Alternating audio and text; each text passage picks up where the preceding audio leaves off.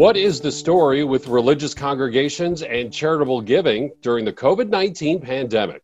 Hi, I'm Bill Stanczykiewicz. This is the first day from the fundraising school, and I'm joined today by my colleague, Dr. David King. David leads the Lake Institute on Faith and Giving at the Indiana University Lilly Family School of Philanthropy, where his research is nationally and internationally regarded on the connection between religious faith and charitable giving, which David also brings into the classroom as a cherished member of our academic faculty. David, always great to be with you, and thanks for coming back on this Fundraising School podcast. Thanks, Bill. It's always great to be with you and great to learn together on these great topics.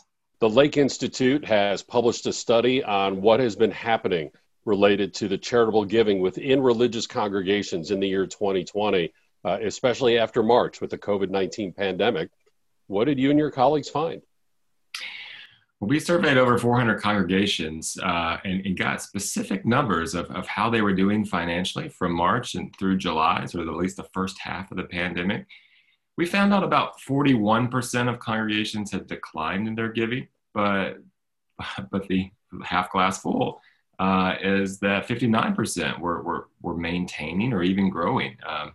And so I think with all of the challenges that congregations experienced over these past few months, to be able to sustain giving or to find even ways to improve was a great gift. Congregations are quite resilient. And so I think that's what we've begun to find with the study.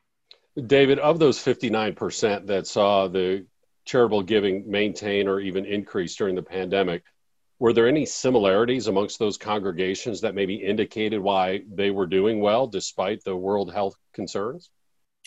Yeah, I think a couple things stood out. We don't know the entire picture, but a few of the things that I think were key were, one, having the technological practices already in place to receive online digital giving, as well as being able to articulate that to their congregants.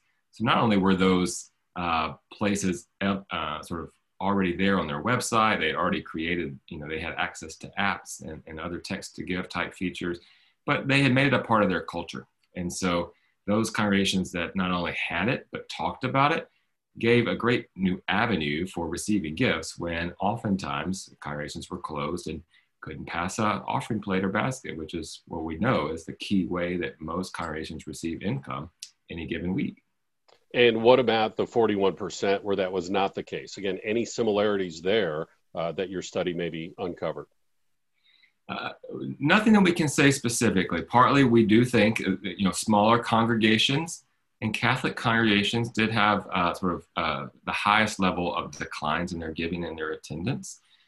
Partly, probably because they did sort of fall lower on those who had those online giving sort of culture and mechanisms already in place. I'd say the other thing that we did learn were some of our congregations that did see declines in giving were in harder hit areas. So congregations there is a clear distinction on how this pandemic has played out economically. And so in communities where maybe a higher percentage of congregants were tied up in industries like hospitality or other sort of food services or industries, we think that might have had a disproportionate impact on congregational giving as well.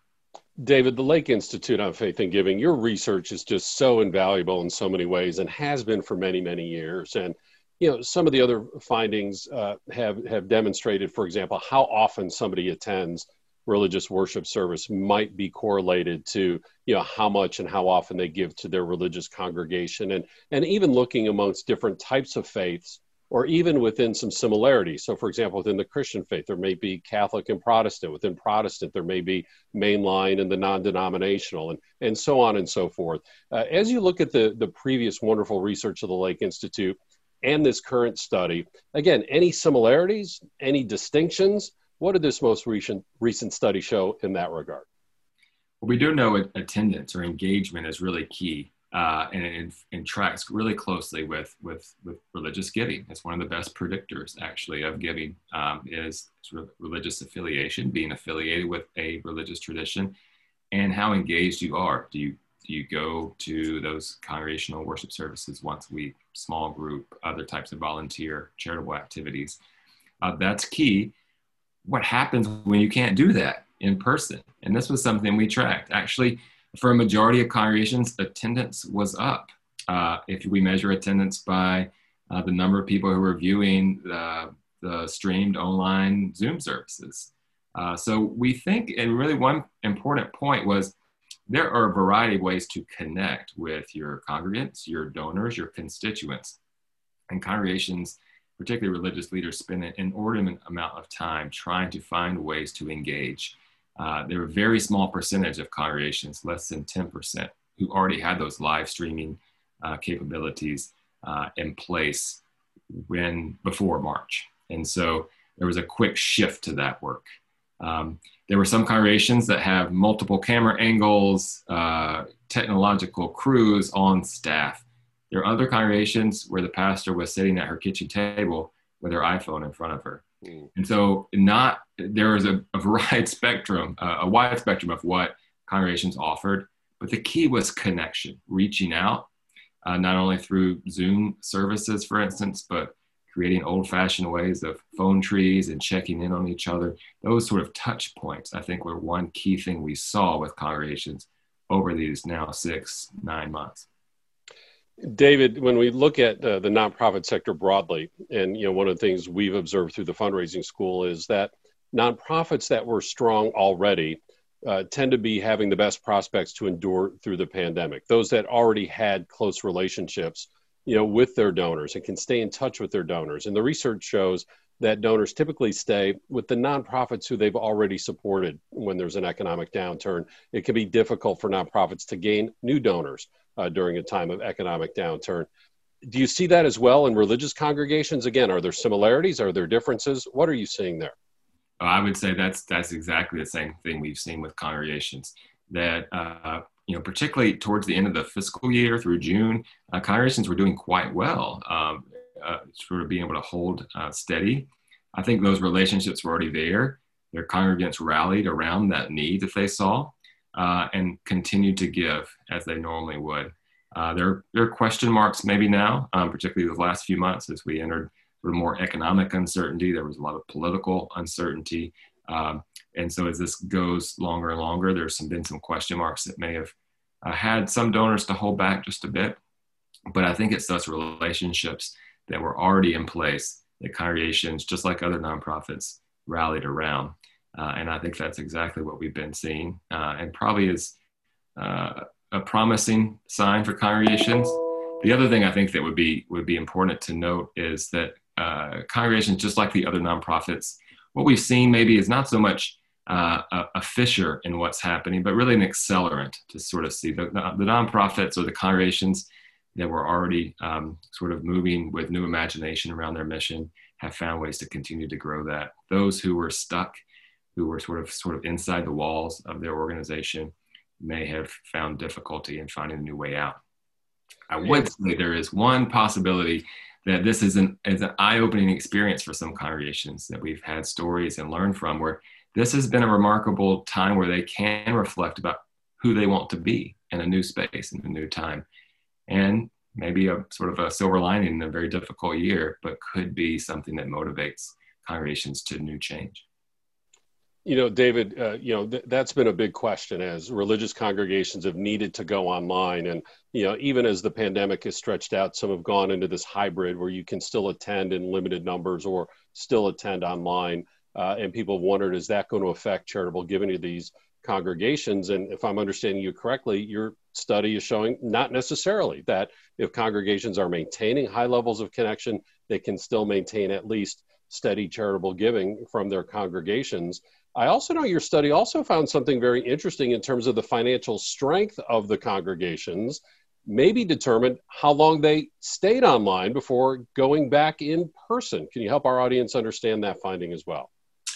Yeah, I think there was something that we began to discover, that congregations with endowments, with savings, were more likely to maybe be a bit more patient in reopening than congregations who were extremely dependent on those every week offerings. So there was a little bit there that we think sort of played a role. The question now, I think, as many congregations have reopened, many of them had hybrid types of forms of re-engagement. those congregations here in Indiana where we are, sometimes their outdoor services are about ready to pack it up for the winter. And so I think one question we're seeing that's concerning is that as there's Zoom fatigue, there's fatigue across the board. Leaders are incredibly overworked, tired, and are stretched incredibly thin. So how can we sustain this work? I think it really is relying on all those volunteers, those other leaders alongside the religious leaders in congregations that can help support the work of our organizations as we continue to go through this challenging year and into 2021. And David, if I could ask you to summarize in that respect as we conclude here. Again, one thing I enjoy about serving alongside you is you find the data, you stick with the data, you apply the data, and we learn so much from you. But if I could ask you to just look forward, look ahead as best you can, what advice do you have for religious congregations? Technology rarely, if ever, goes backwards.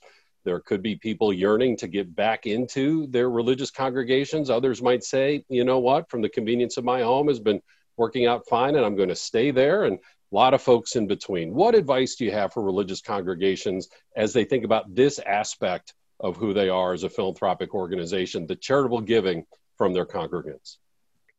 Yeah, I think an important note that we've learned even more so this year is not new, but I think being mission oriented, externally oriented, and bringing communities together to work for making a difference and change in communities, whether that's locally, nationally, internationally, it will continue to be the glue that we can see that will bring people into your organization. And we might have to count or measure our impact differently. Maybe it's not going to necessarily be the number of people who pass through our services on a Sunday morning, but thinking about the ways that you can find connection points and engagement, not just within the walls of your organization, but externally, I think will be the key that will draw people back into your organization, whether they stream your services from home or whether they're there at 9 or 11 o'clock on a Sunday morning. And suddenly, your potential audience is not just your local geographic region, your parish, however particular religious faith defines that local geographic area. Somebody could be on the space station and still be observing their worship service. And we've seen a lot of that. We've seen congregations who are attracting attenders from all across the states, internationally. It goes to show you the reach that this technology has, and how congregations that are healthy, thriving, and have a message that attracts those around mission, you can really grow your impact. Dr. David King leads the Lake Institute on Faith and Giving at the Indiana University Lilly Family School of Philanthropy. So I'm going to give you a web address here, philanthropy.iupui.edu. When you get to that homepage, look across the top bar and you're going to see institutes. You click on institutes, you'll get a drop-down menu, and you're going to find the Lake Institute on Faith and Giving. You'll find this study, which is available for free. You'll find the other research of the Lake Institute, and importantly, the professional development, executive education, continuing education that is research-based, but fully applicable to your religious congregation. All of that through the Lake Institute and Faith and Giving. Now, if you move one step over on that top toolbar to professional development, that's where you find the fundraising school, our public courses, our custom training, our current affairs series, our crisis response scholarships, these podcasts, all of our offerings as well. Again, that website, philanthropy.iupui.edu. With Dr. David King, I'm Bill Stanczykiewicz, and now you are now more fully informed on this first day from the fundraising school.